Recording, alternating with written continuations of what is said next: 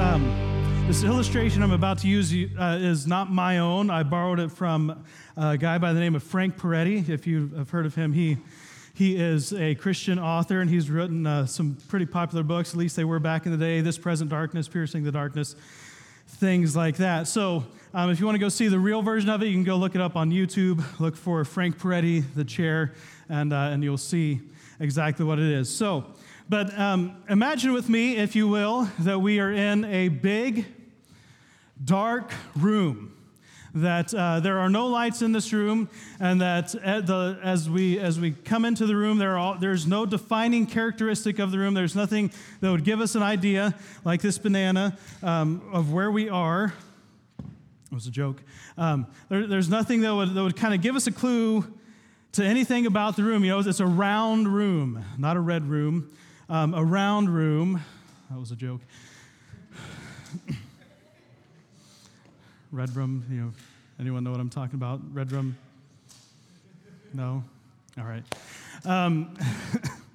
So it's a round room, and there's nothing in the room to give me any idea of where I am. So the lights are off, and I walk into the room. So what are you going to do? It's like when you have to go to the bathroom in the middle of the night. What do you do when you have to figure out how to get where you need to go in the dark, right? You kind of walk through the room, and there's nothing around, and so you kind of maybe stumble into something, and what is this? Oh, it's a chair. It's a chair. It's a chair. I know what it is. I'm going to sit down in it. Oh, now I know where I am. I'm in a chair. So everything is fine because I now know where I'm supposed to be. I know how I got here. I walked into the room and I sat down in the chair. I found the chair. I'm sitting in the chair. Now I know where I am. So now I can use the chair as a point of reference, right? So I can maintain my connection with the chair and where the chair is, and I can kind of do some feeling around, right?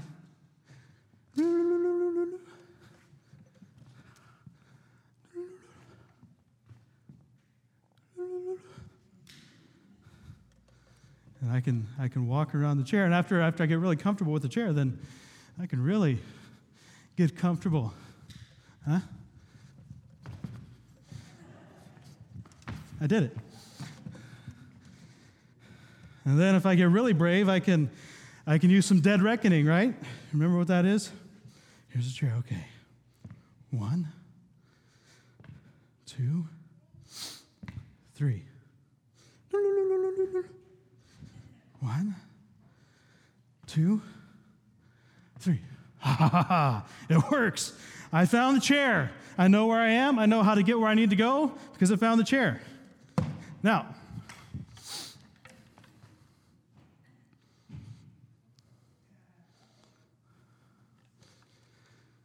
some of you got it. What happens if I move the chair?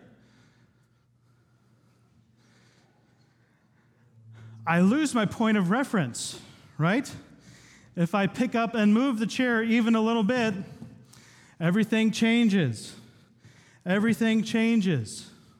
Now, I used to know what was over here, but I don't know what's over here anymore. Or if I move it over this way, I know what was over there, but I don't know what was over here. You see, the thing that I think you probably inherently understood, as soon as I picked up and moved the chair, that there are two things about a point of reference that have to be true at all times.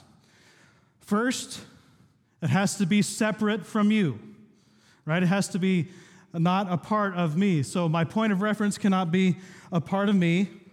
And the other thing is, it can't move, right? If it's a point of reference, then it can't move. Now, maybe you know what this is. Some of you.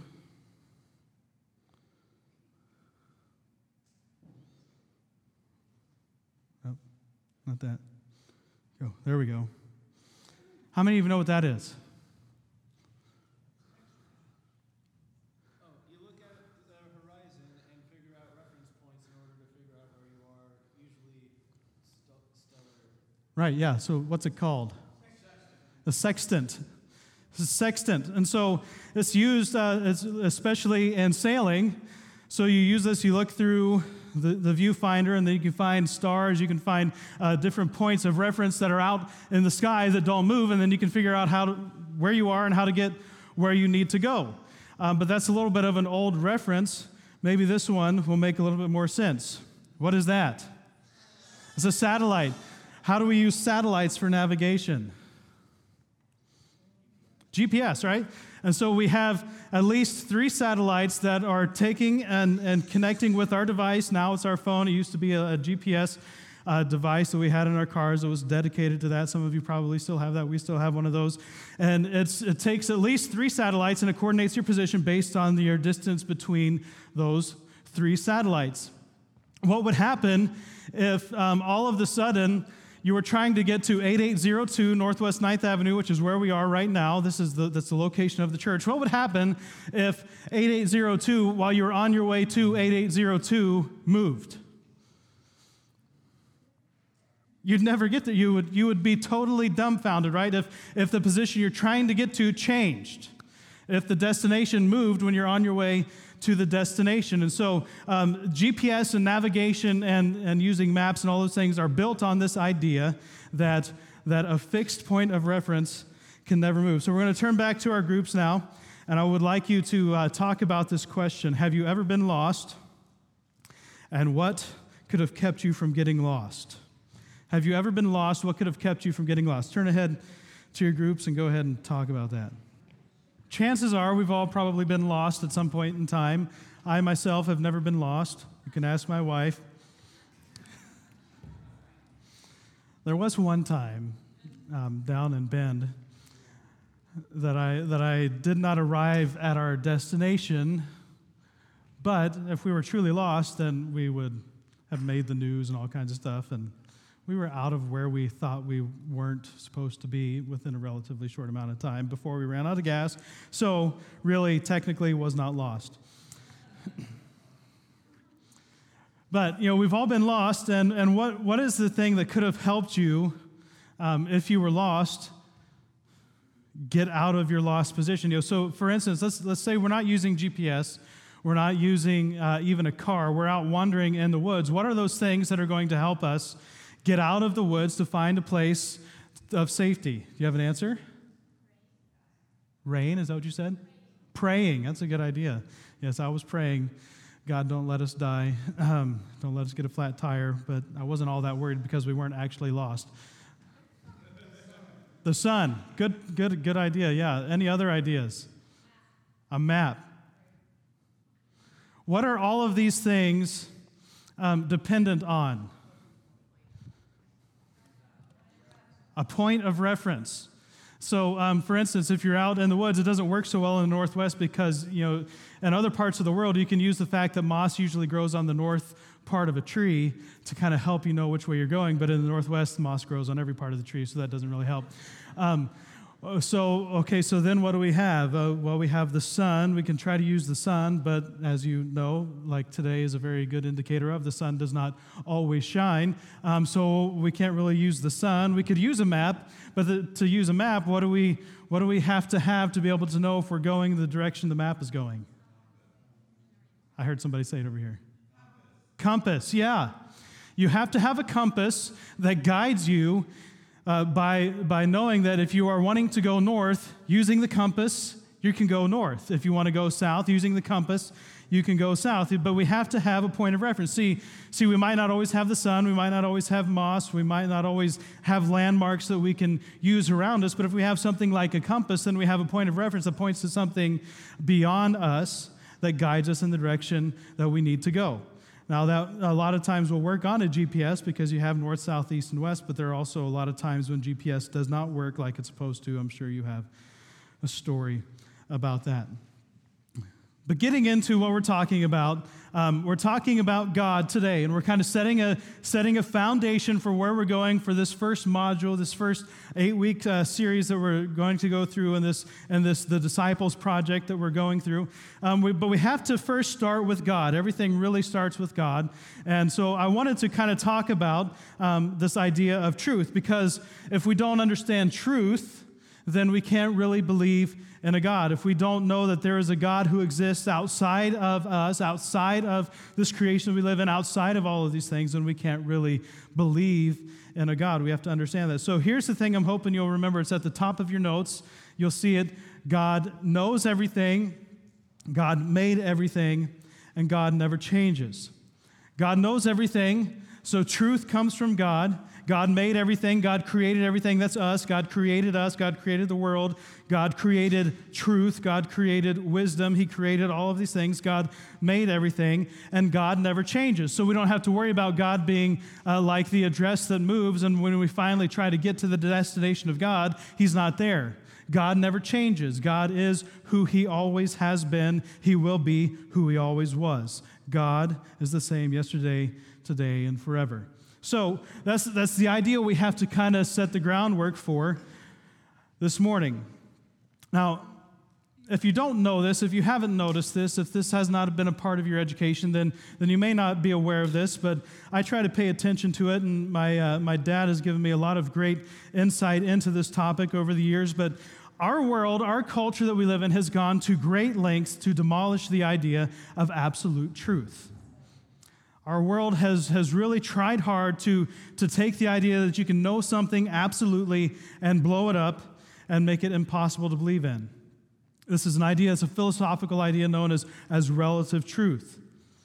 But it doesn't just play out in the philosophical realm, it plays out in our day-to-day lives. And I think I can give you a couple examples of how that goes. It goes something like this. We hear this all the time. That's not what I believe. Well, I just don't think that that's true. Or, I don't think God would say that. I don't think that's who God really is. See, a great deal of effort has gone into dismantling the idea of truth, so much so that even in our day-to-day conversations, we are destroying truth because, well, we'll get into that later. But there's also something else I would like you to maybe acknowledge. Maybe some of you don't feel this way. Maybe some of you will disagree, and that's fine. You can disagree, and we can talk about that afterwards if you really have a problem with this statement. But there has also been a great deal of effort that has gone into silencing the voice of the church and God and Christianity in our culture. A great deal of effort has gone into silencing our voice. And I don't know if you've ever wondered, but I've wondered why. I mean, there are a lot of different ideas about who God is. Why is it so harshly slanted against Christianity having a voice in our culture? Do you wonder why that's the case? I've wondered why that is. And then I heard this quote from Ravi Zacharias, one of my favorite speakers and teachers. He said, "When you want to introduce a lie, you have to silence the voices of truth." When you want to introduce a lie, you have to silence the voices of truth.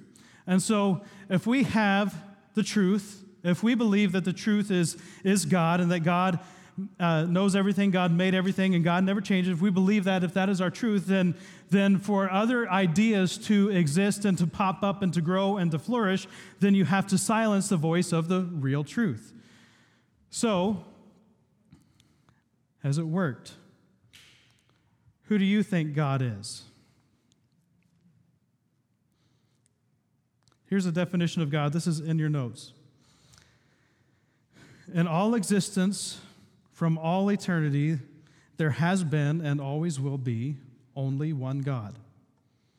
God was never created, is completely loving, completely just, completely holy, completely merciful, and He desires the best for us. God is holy, and He can have nothing to do with sin, as the Bible says. His eyes are too pure to look upon evil. Who is God? Well, our memory verse for this week that we were working on, a quick note about the notes in your hand, they lead up to the coming Sunday. And so if you are wanting to be prepared for next Sunday, then starting on Tuesday through Friday is all preparing us for the coming week. And so Monday is dedicated to applying what we talked about today and what we started learning last Tuesday to our lives in the week ahead. But then from Tuesday on, we're trying to be prepared for what's coming next Sunday. And so this is the scripture verse we put out last week. It was on the website. There's a wallpaper you can go download to help you learn the verse, memorize the verse. Here's the verse, our memory verse from last week. Oh, the depth of the riches of the wisdom and knowledge of God. How unsearchable his judgments and his paths beyond tracing out.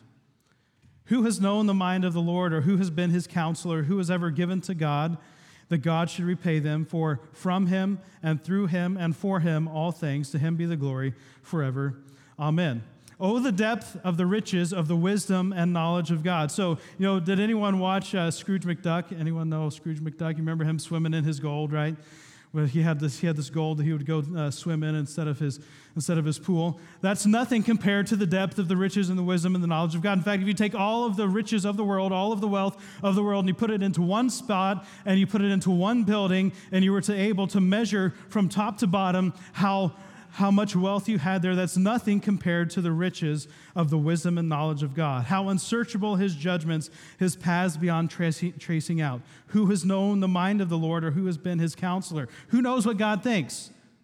God, right? No one else besides God knows what God thinks. Who has ever counseled God? Who has ever given God advice? No one. Who has ever given to God that God should repay him? We have never given anything to God. We don't deserve anything from God. That's why we have grace. We're getting to that in a few weeks. For from him, this is the idea of creating, from him and through him and for him are all things. God created everything. God knows everything, and God never changes. All right, let's get into the nitty-gritty then of these three words. God knows everything. You've probably heard this word thrown around in church circles if you spend much time around church. It's the idea of being omniscient. Omniscient is just a fancy word. It's a theological word for God knows everything. All right, so when you hear that word omniscient, it means God knows everything there is to know. There's a great resource on BibleGateway.com that I hope you'll go check out. Go to BibleGateway.com, click on resources, and there's on that page, Dictionary of Bible Themes. And you can go through that, and you can go through a lot of the themes through the Bible and see scripture references. That's where a lot of this material in these three sections ahead of us came from. God knows everything. So the omniscience of God is that attribute by which he knows all things past, present, and future.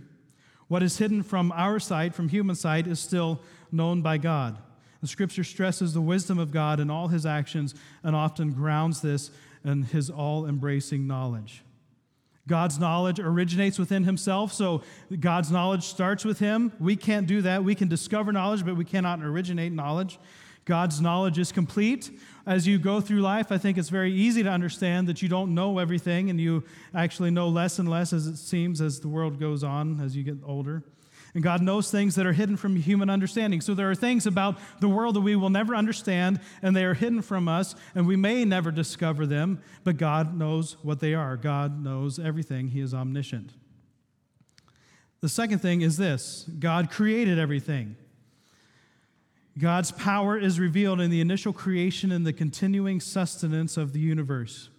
And humanity represents the climax of God, of the Creator's purposes. God creates all things.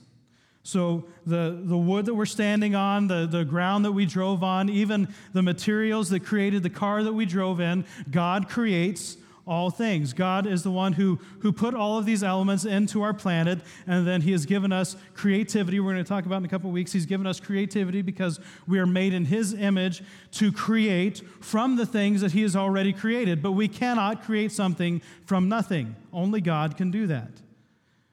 We cannot create something from nothing. That's a thing only God can do. God creates the physical world, the world we see around us. He creates the spiritual world. The human race is the apex of God's creation. There's a bunch of verses there. He creates through Jesus Christ. He creates by the Spirit. He creates by his word. He creates by his wisdom. Proverbs 3:19 says, "By wisdom the Lord laid the earth's foundations. By understanding he set the heavens in place." God created this world, the order of the world, on his wisdom, on his knowledge, on his understanding. It has to operate the way God designed it to operate. And then Jeremiah 10:12 says this, God made the earth by his power. He founded the world by his wisdom and stretched out the heavens by his understanding. God made the earth by his power. He founded the world by his wisdom, and he stretched out the heavens by his understanding. God created everything.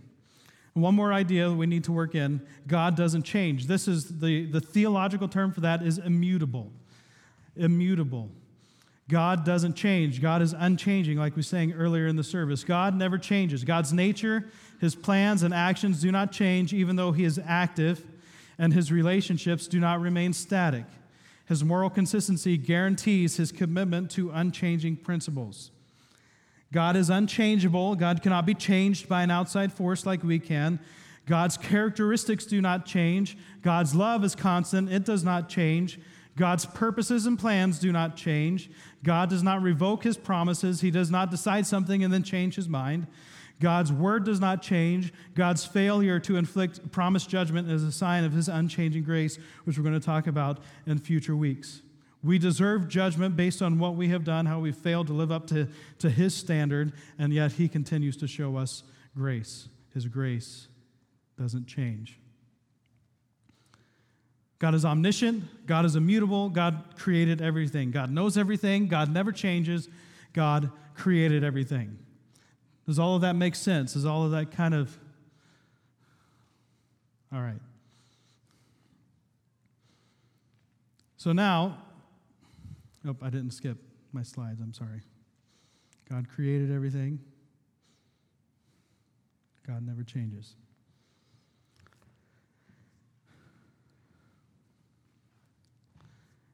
Now, this is a big idea, and I'm not going to do it justice, but here in this simple time, the kind of foundation for the rest of our talk comes from a commandment, right? You shall have no other gods before me.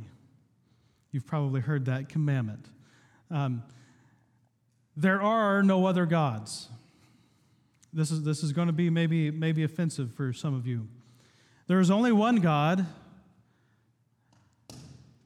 and then there are a lot of other religions that claim to have a God, but as we believe in Christianity, the truth of the matter is there is only one God.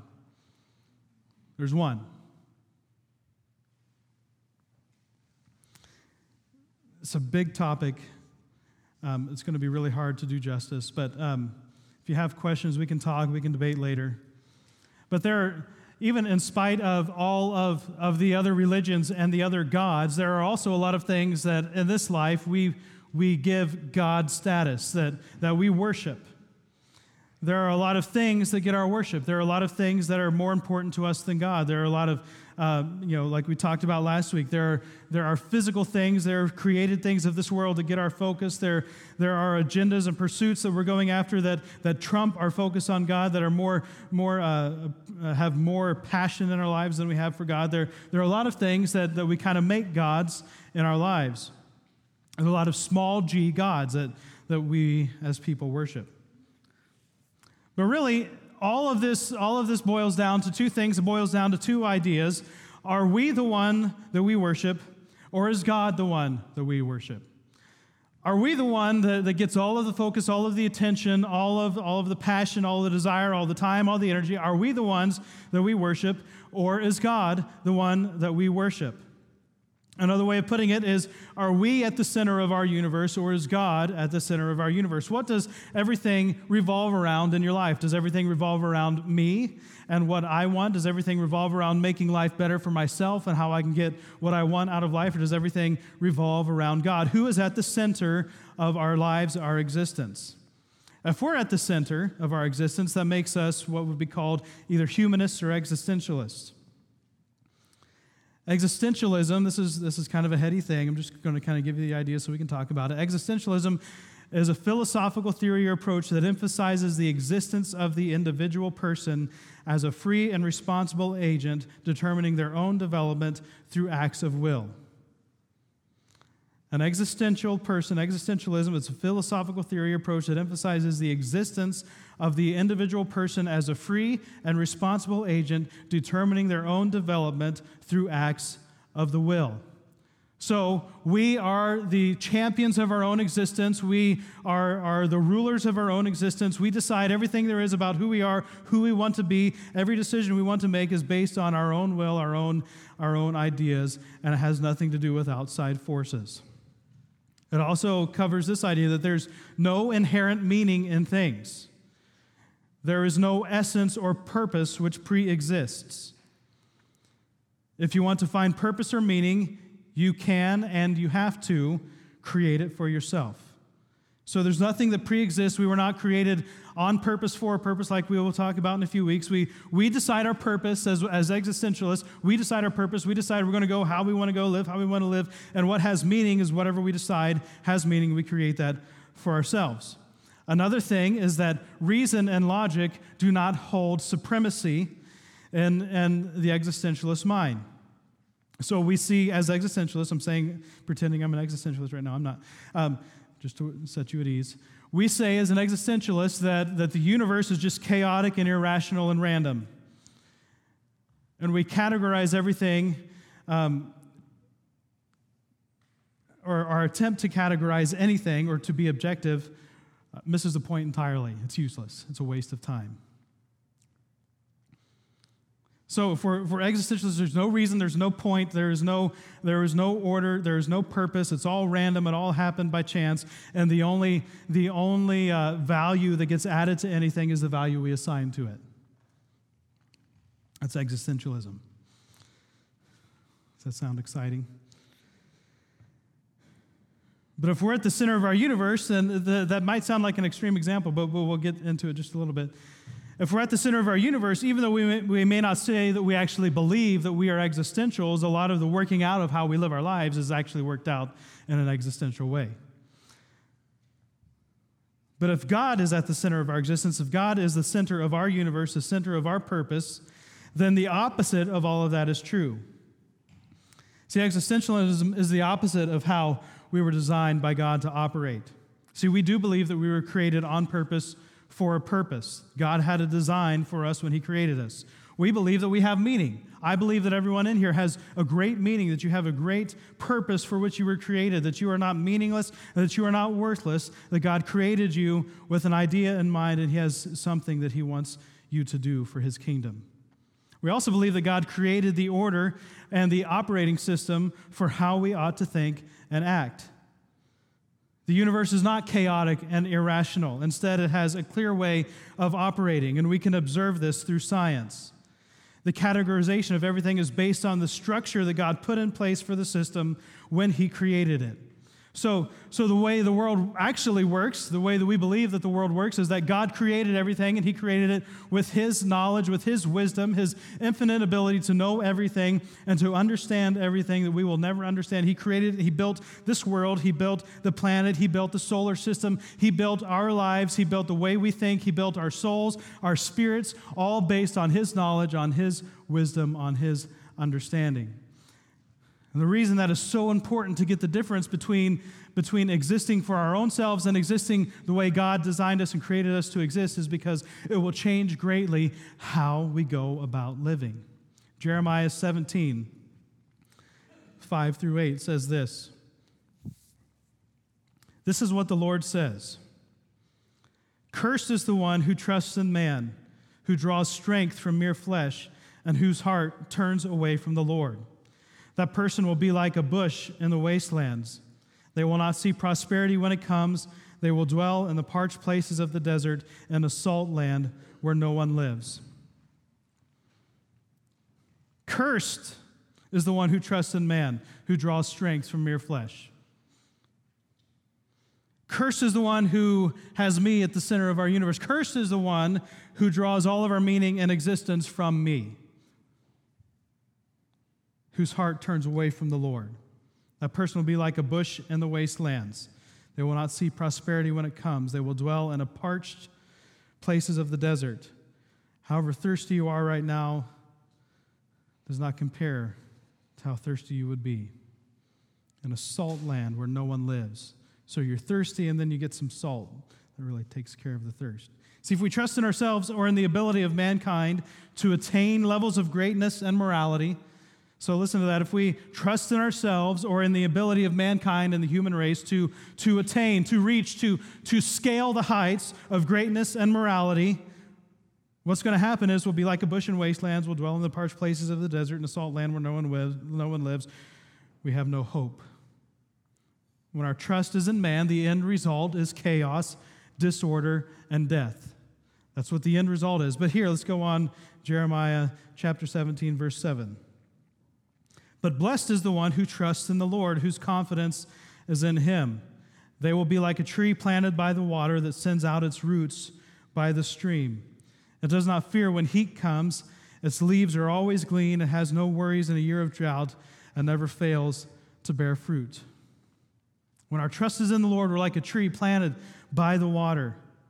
We don't have to fear when drought comes because there's always water and we always bear fruit.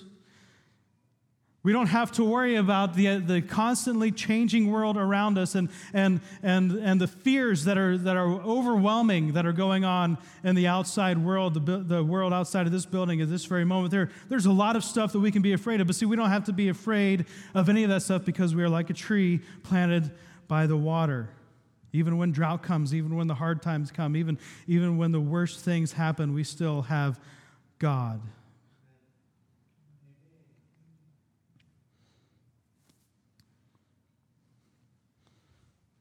Before we can understand who we are, we have to know who made us. We're going to get into that in just a couple weeks about being made in God's image and what that means, why that's such a big deal. But even beyond that, we have to understand, and this may offend you too, we have to understand that this is God's story, not our story. This whole thing that we are a part of, this whole big story that right now, at this present moment, there are about 8 billion people who are part of, this is all God's story, and it's all about Him and His glory. It's not my story. It's not everything about me and making the world revolve around me. It's about making my life about God. See, this is God's story, and we're a part of it. It's not our story that we get to add God to. That's a fundamental difference. This is God's story, and we're a part of it. This is not my story that I add God to. God is at the center of everything, including our story. Here's something else that's very important to know. God brings definition to everything. So God defines you. God defines me. God defines the laws of gravity. God defines what makes it rain. God defines the trials that come. God defines how we handle those. God defines all of these things in our lives. God is the definition. God brings definition to everything. God built this world on the foundation of His wisdom, and it's only by knowing who God is that we can know who, what, where, when, why, and how anything else is. The one who creates is the one who brings definition. It's very easy to illustrate. As I've talked before, I like to build things. If I'm building a table, the table does not tell me the dimensions to build. I decide the dimensions of the table, and I go and build the table. I defined it. God brings definition to everything. But why does that matter? We spend too much time trying to get God behind what we want to do, and not enough time getting behind what God wants us to do. This is why it matters. You might want to write this down in your notes. There's a place for it there. We spend too much time trying to get God behind what we want to do, and not enough time getting behind what God wants us to do. We spend a lot of time praying for God to help us do this or to help us do that. We spend a lot of time praying for God to help us achieve all of the things that we hope to achieve in our life, to achieve all of our hopes and our dreams and all of the things that are out there in front of us. We ask God to get behind what we want to do. But instead, we need to ask ourselves, are we doing what God wants us to do?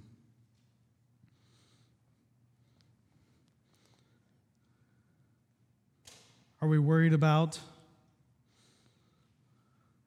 what we get for ourselves, or are we worried about what God wants us to do? Ravi Zacharias said this.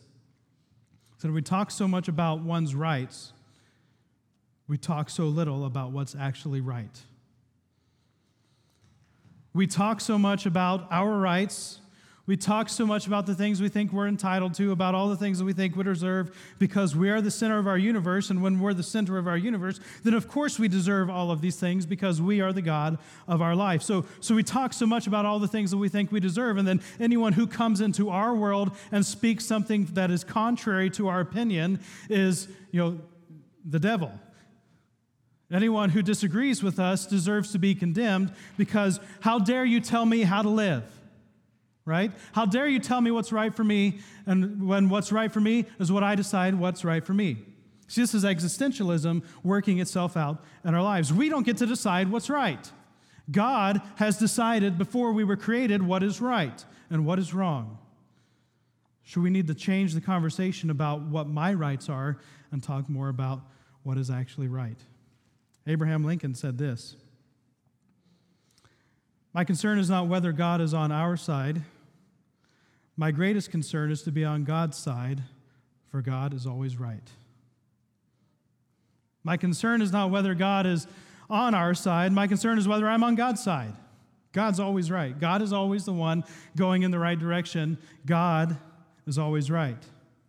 We spend so much time trying to get God on our side, trying to convince God that what we want to do, the decision that we want to make, whatever it is, that can be anywhere across the spectrum, whatever the decision is we have to convince God that it's right. And we spend so much time trying to convince God that this is how He made us, when in fact He made us an entirely different way.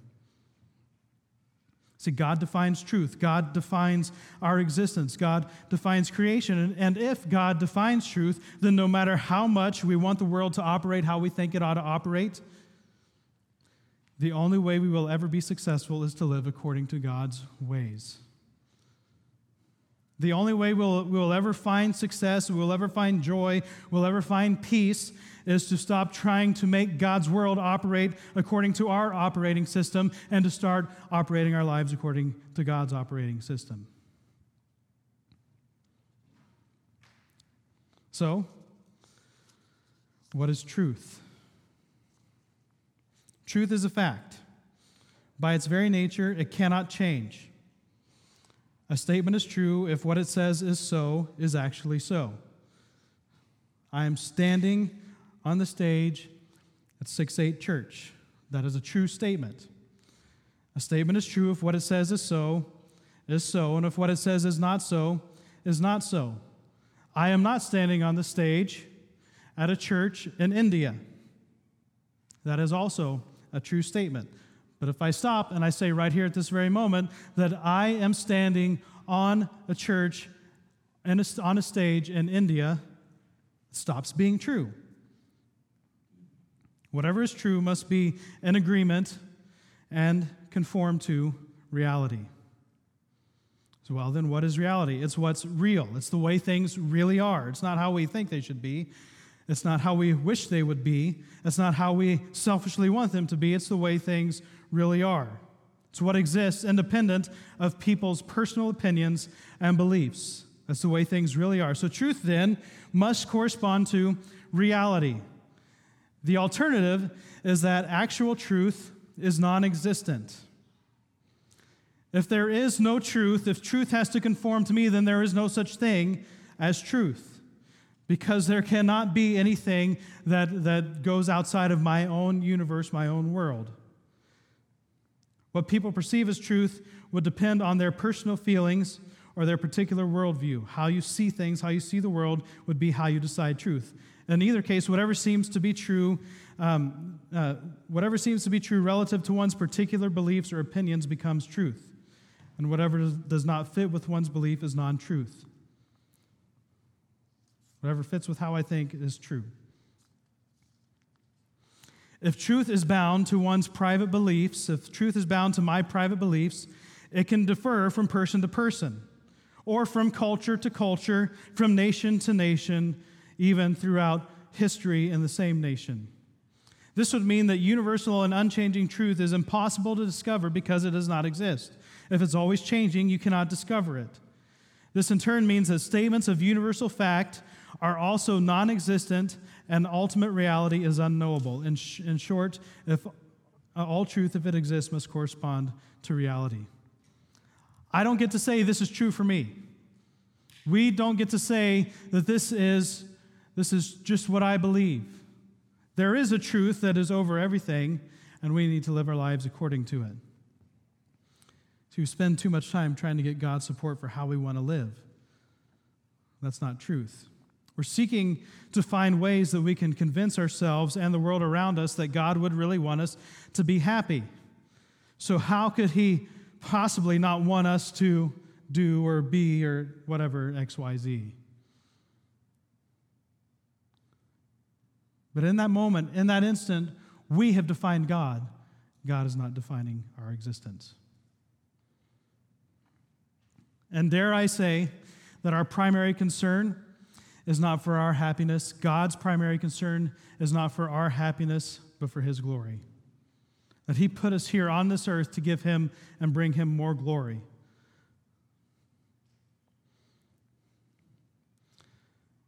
Another option is that we just decide that God doesn't exist and we know better than God, so I'm just going to live how I want. To help illustrate, I need one volunteer, one person to come up. Tim always comes up. Anyone else? Come on up. Let's give her a hand. This is going to be very frustrating for her, so. All right, so have a seat. We're going to pretend that we're in a courtroom, and you are the prosecuting attorney, okay? All right, so let's just say, just for fun, that you are prosecuting me. I'm the defendant. You're prosecuting me because I like the Buckeyes, right? I'm an Ohio State Buckeyes fan. So you're going to prosecute me, and you have a case because you are the prosecutor against why I should not like the Ohio State Buckeyes. And so let's just say, so do you have any reasons why I should not like the Ohio State Buckeyes?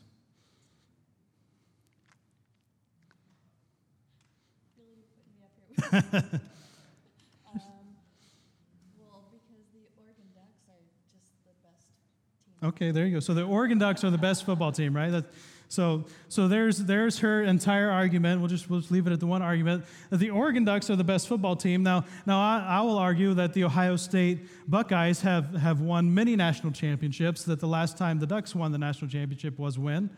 And yeah, so you don't know, but the Ohio State Buckeyes have won one in the last,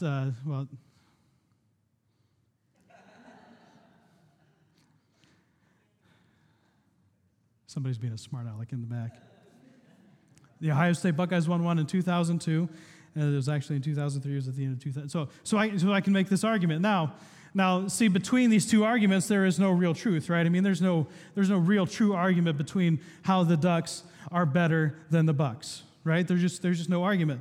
So, in my world, in this universe, and the way things that I'm deciding exist, because this is my world, this is my creation, I can do whatever I want, it's my illustration, so just forget about it. I am also the judge.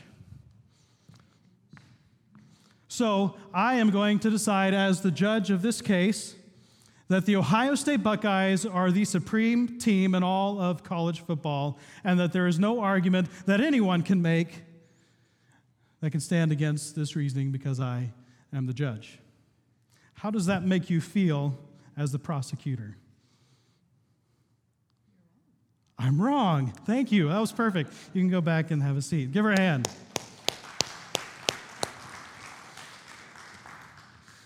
You see, like we started off in the very beginning, for a point of reference to be an actual point of reference, it has to have two things. For one, it has to be a part of ourselves.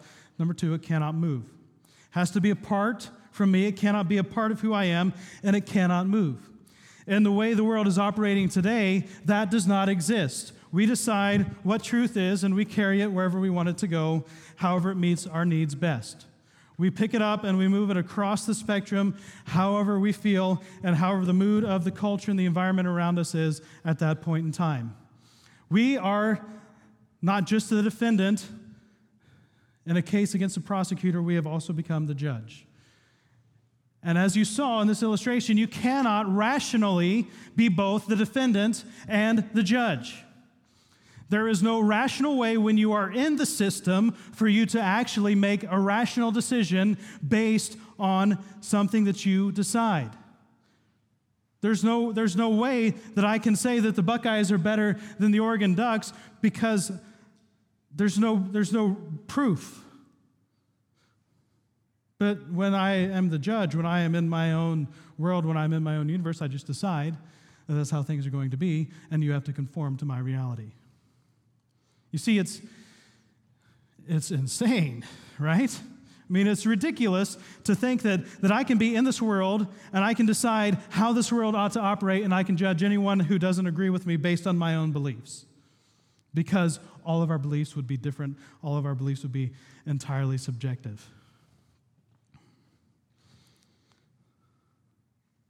A judge has to be outside the circumstance. This is why God is outside of our circumstance. God knows everything. God made everything. God never changes, so he can be a judge. He can sit outside of our circumstance and he can decide, he can make all of the rules, all of the order, everything function how it's supposed to function because he is an external force. He's an external judge. He's an external God outside of our situation. He can make the rules. We cannot make them from within. You'll never find a courtroom where the person on trial is also the deciding judge in the case. It's just not going to happen. For us to think that we can decide what truth is and then live by the same standard of truth is the equivalent of being both judge and defendant. So, we must determine the way that we are going to live our lives and then adjust the way we live according to God's fixed truth. We must determine the way we're going to live our lives and then adjust the way we live according to God's fixed truth. If we're at the center of our universe, everything will always be out of order, always chaotic, always a mess. Does your life feel constantly chaotic? Maybe it's because God's not at the center. Maybe everything in our life is revolving around me instead of revolving around God. But if God is at the center of our universe, God is at the center of everything we do, that he is the deciding factor, the determining factor, then everything will start to make sense. It will never make perfect sense because we still live in a fallen world, which we're going to talk about in a few weeks as well. So it's never going to come together perfectly until we arrive in his perfect kingdom on the other side of this life. But as we start to live according to his principles, according to his rules, according to his foundation for how we ought to live, things start to make sense. We start to have more peace. You've heard me say this before. Your glory is too small a thing to live for. My glory is too small a thing for me to live for. I am not important enough to live for my glory. So we were made, we were designed, we were created to bring glory to God with our entire existence. So why do we waste so much of our lives seeking to gain glory for ourselves? Till we know what's truly at the center of everything that we do, our lives will be constantly chaotic. So I ask, who's at the center of your life? What do you need to change to put God in the center of your life? And are there any areas of your life that God is not the center? For our last few minutes, we're going to have a little discussion again in our discussion groups. This is something new, something we'll try. If you don't feel comfortable doing it, you don't have to. But I would like us to ask these questions or try to answer these questions as much as you're comfortable at answering these questions, and do it based on your level of comfort with people that you may or may not know. But ask, is your guidance built around the ever-changing ideas of mankind? Or is your guidance built around the unchanging truth of God who knows everything and made everything? And really the question I'm hoping we will answer for ourselves is what can I do this week to start living according to God's truth? That's really the underlying principle I'm hoping we take home. What can I do this week to start living my life according to God's truth as opposed to my truth, or as opposed to truth as the world has decided for me?